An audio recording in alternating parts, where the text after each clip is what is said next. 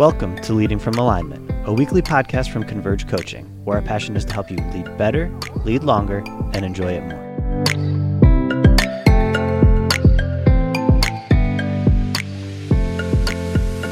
Hello again, and welcome to another episode of Leading from Alignment with our good friend, coach, mentor / tour mentor, John Opalewski. Good morning, John. Good morning, Jim. It's good to see you. Good to see you too. I have enjoyed having some time with you today. We've been recording these, but in between, we've been having good conversations. I want to use the first 10 seconds to tell everybody, if you don't have friends that are smarter than you are, you would do well to find some that you could enjoy, bounce ideas off of. Man, it's just iron sharpens iron. Soap doesn't sharpen iron. Wood doesn't sharpen iron. Clay doesn't sharpen iron. You need iron in your life. So thanks for being my friend, John. I appreciate you. Same. Right back at you, Jim. Episode 57. Here we go. Yeah. How to increase your team's engagement. What a huge thing now. A lot of discouragement, a lot of confusion. A lot of people, today is not like yesterday. This year is not like last year. And if you look at numbers and consider data as your point of reference, there could be a lot of people that are really feeling like they're losing their team, Yeah. And so I'm excited to talk about this today. Why don't you give us a little thought on where we're headed here? So, Jim, I believe that the team you have around you is the most important asset in your organization, the organization that you lead. But that's only true when they're engaged. Yeah. In 2017, Gallup did a report, and when Gallup does something, they do it big. Like they interview 50 billion people. They're just the data that comes out of that is just overwhelming. But yeah. They did a state of the global workplace report in 2017, and they found that only 15%, that's 15% of employees worldwide were engaged at work. Yeah. And by engaged, they mean people who are emotionally invested in the organization. They're committing time and talent and energy, and they are very interested in advancing that organization's initiatives. That's what they mean by that. So that only 15% worldwide. In the United States, it's not much better. Only 31% of employees are engaged at work in the United States. And that means like 69% aren't. Yeah.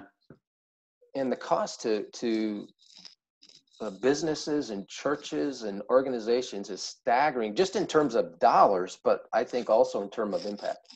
Yeah. I mean, that makes sense. You think about the average day, you go down to the gas station, you grab your coffee from the restaurant, the drive-through window, you get your burrito, you drive down the street and you pass the guy on his way to the factory. And I haven't met anybody yet that's passionate about what they're doing, right?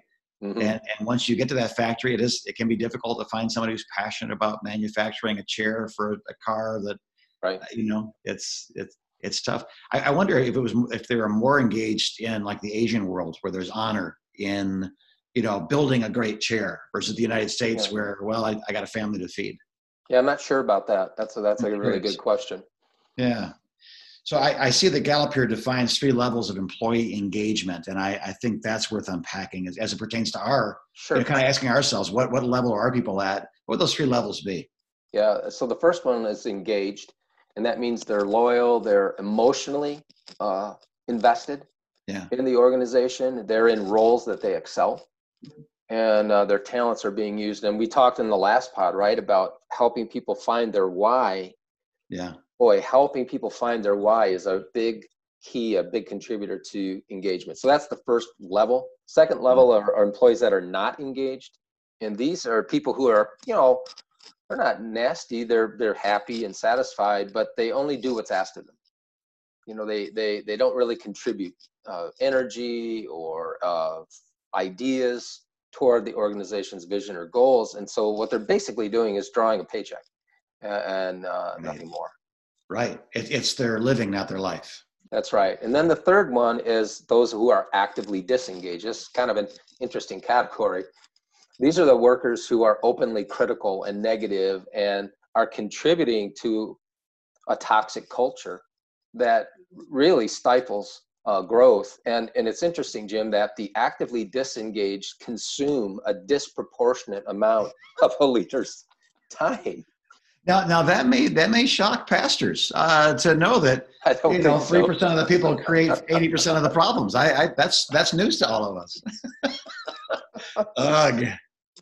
But here's the, Jim, here's the really good news, or it could be bad news, depending on your perspective, that you as a leader are the biggest contributor to your team's level of engagement or lack of it.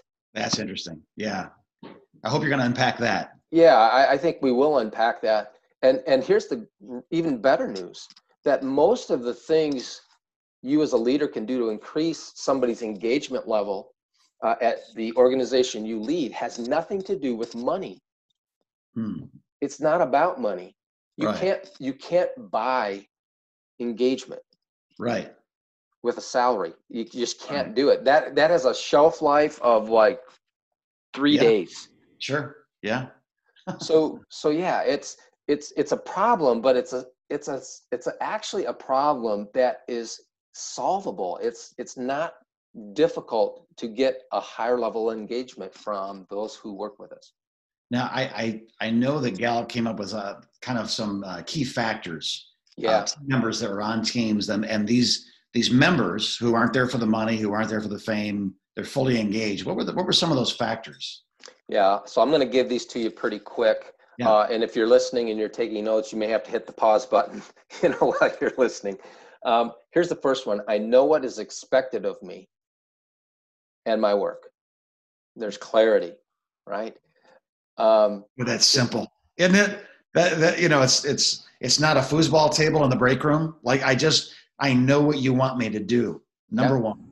So when I have a leader call me and say, hey, this person on my staff is not performing well, the first question I ask them is, do they know what you mean by well?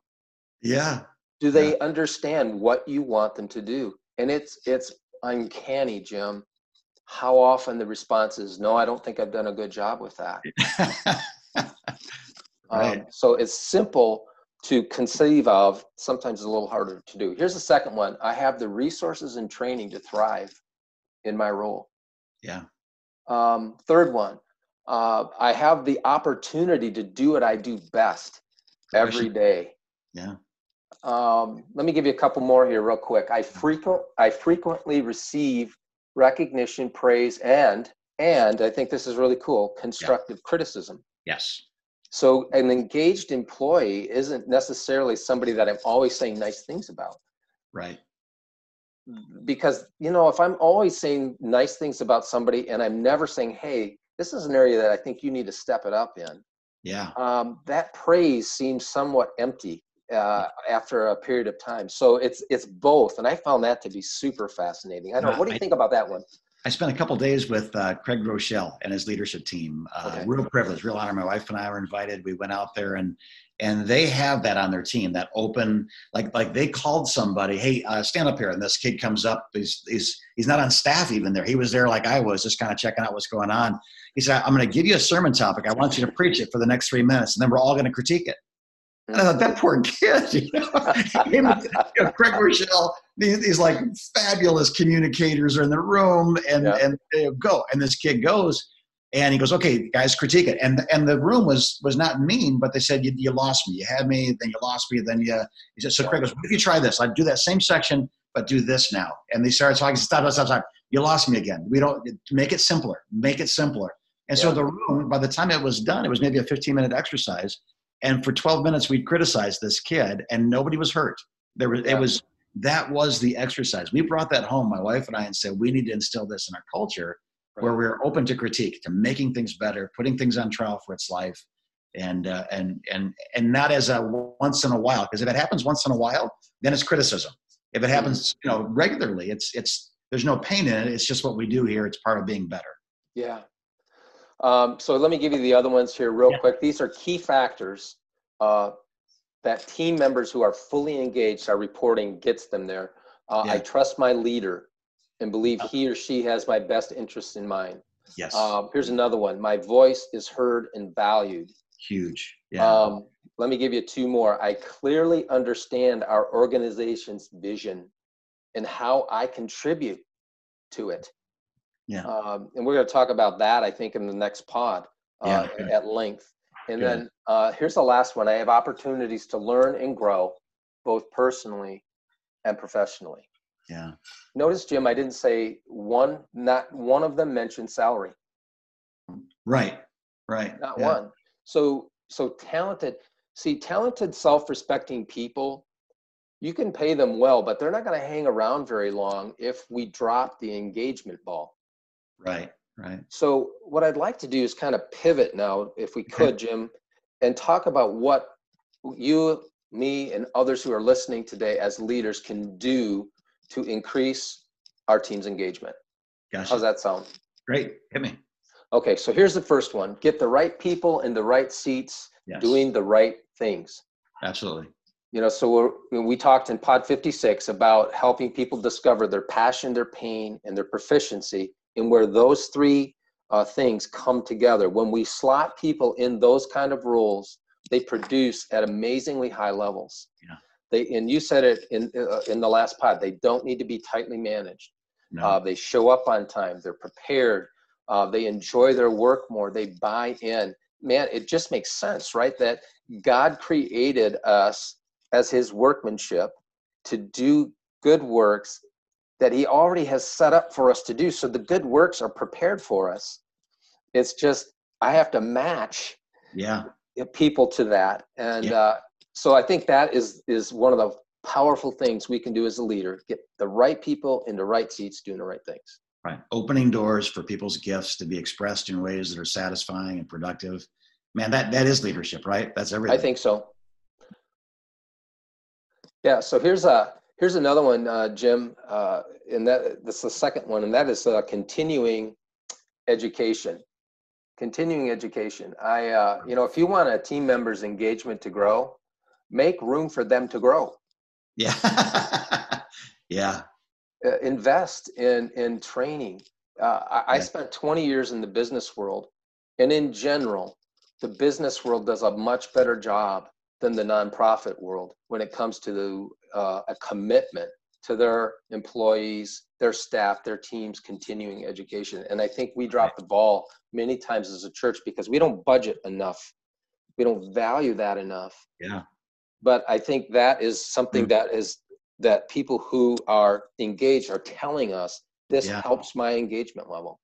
What do you think about that one, Jim? I like our staff. We always try to go away for a just us retreat to talk about what's happening with us in the future and the next year and budgets. But we do another one where, like we go to the River Valley Conference in Minneapolis. Mm-hmm. Man, I can't tell you how our church has been affected by all going together to the same conference to discuss things in a similar way. It's really, it's altered. Kingdom builders is something we instilled because we went to that thing, the way youth ministry does youth ministry, being prepared for the online challenges that have happened in the last year, come out of seeing what they did online. It really, it costs money. And somebody says, my tithe dollar went where? It's like into your church, because when we develop these people, these are the people that do the ministry. That's right. I agree completely. So let me give you a third one here, Jim, and that is we're talking about powerful things leaders can do to help raise the level of engagement in their organization. And the third one is to show genuine interest in people. Yes. Yeah. Your staff and team are not robots. Yeah. They're not cogs in a machine. Right. They're human beings. They have families, they have feelings, they have dreams, they have pain. And, we're not suggesting you become a counselor, a pseudo counselor. Right.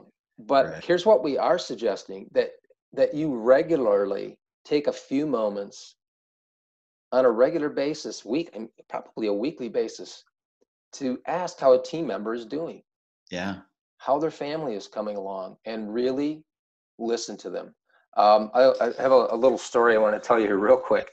Yeah. I worked for a company, and I won't name the company, but the CEO of the company called me into his office for a conversation, and that was not an unusual occurrence. So I wasn't nervous about it at all. But as I walked into his office, he was reading the newspaper. Okay. And he was talking to me while he was reading the newspaper. And I thought you know what happened to my level of engagement in that moment did not go up. Yeah. No. Because I felt like you're not really interested in me. Yeah. I don't even know why you're having this conversation with me. Right. And so if you're not interested, don't pretend you are. But I'm saying this, if you are not interested in the lives of the people who serve on your team with you, you are shooting yourself in the foot. Right. Yeah. One of the things I like to do is I have an appointment that cancels, or there's an hour in the day for whatever reason that isn't full. I like to walk to the offices, poke my head in the door and say, how's it going? And if they have time to talk, I can. If I'm interrupting a meeting, I try not to. But just, you're doing a great job. I just want to say thanks for all you do. Oh, you don't have to say that. It's like, I know, just, hey, you want to play golf this weekend or whatever. And all of a sudden there's a much deeper foundation to the relationship than their performance. Not people, and we're brothers, and yeah. Yep. Huge. So quickly, let me give you two more here, Jim. Number 4, connect the dots between what they do daily and the big picture vision of your organization. Yeah. One of the most motivating things you can do as a leader is to help your team understand how the work they do every day contributes to the compelling destination your organization is trying to reach. Absolutely. And Jim, we're going to talk about the vision thing in our next pod 58 at length. But part of my job as a leader of Converge Coaching, you're on my team. And we have other folks on our team. One of the most important things I can do for you is help you understand how your contribution to Converge Coaching helps us reach and influence 25,000 leaders by 2025, right? Yeah. It provides meaning and purpose, and actually I think it even gives energy to you as a team member when you know, hey, when I do this, here's how it moves the needle for the organization.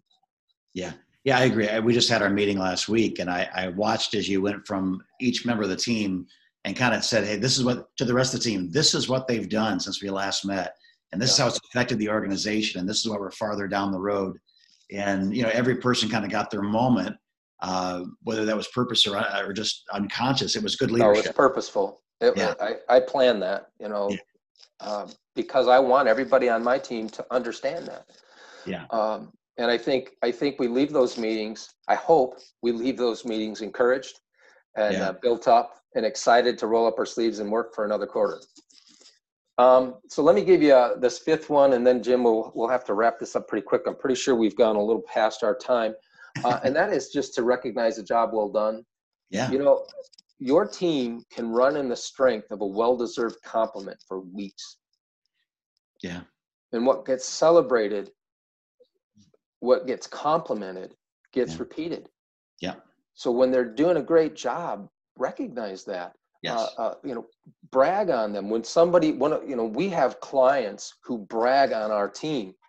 I take a note of that, and I want to make sure I tell that teammate, hey, so-and-so, this client said you did a wonderful job for them. I just want to let you know how much they appreciate it, how much I appreciate that. Yeah. So Jim, as we kind of wrap this up, I think there are 2 questions I'd like us just to really think about as leaders, and that is this: why does this subject matter? Why does engagement matter? I don't think a lot of leaders wake up in the morning and think, how would I get my team more engaged this week? Yeah. Why should you care about it? 1, because if you're serious about reaching your full potential as an organization, you need a team. Yeah. And a fully engaged team. Yeah. 2, a fully engaged team is a lot more fun to be around. Absolutely. How much time did we spend laughing on our Zoom call last week? Yeah. And I think part of that is because everybody on that team is engaged. Right. And then the clients that we serve are going to benefit greatly. Yeah. They're going to be happier. They're going to be more loyal to the organization. The customer experience will be fabulous if we have engaged team members. So, Jim, I really want to encourage leaders to avoid this tendency to blame their teammates for their lack of engagement. Right. And first, take a long look in the mirror and ask yourself those 5 questions that we positioned throughout this pod today. Yeah, we have to remember that the church is not a factory. In right. a factory, you hire a guy to screw a nut into a bolt and to do it again and again and again until we tell you to stop. And this comes out of our hearts. This is not just out of a mindless set of repetitious tasks. This, either we do this from our heart or we don't do it well. So I think helping, especially you, generally the leader is an older person on the team, having a father, having a mother say, well done, or hey, you could have done that better, and I expect better from you next time. Hey, you did it better. Congratulations, you met my expectations. I'm so proud of you. Yeah. I mean, now we're a family. We're not a factory, and we're never supposed to be a factory. So, John, thank you for your wisdom and your insights today. We appreciate that. I know we've got another podcast coming up here next week. Can you give us a little teaser on it? It's on the vision part, you said. Yeah, we're going to talk about casting vision in a new age of leadership. Great. Jim, once the quarantine hit, most pastors were struggling with casting any kind of vision. At least they were telling us that. Yeah. They were more focused on surviving, which is understandable. Sure. But we believe it's time to start casting vision again. So we're going to talk about that. As a matter of fact, it's always been the time to cast a vision, but I get what you're saying. Yeah. So, well, John, thanks again for your time. We look forward to the next one. And in the meantime, enjoy this podcast, like it, share it, send it to people that you think would bless. And we will continue to pray for you as you continue to lead from alignment.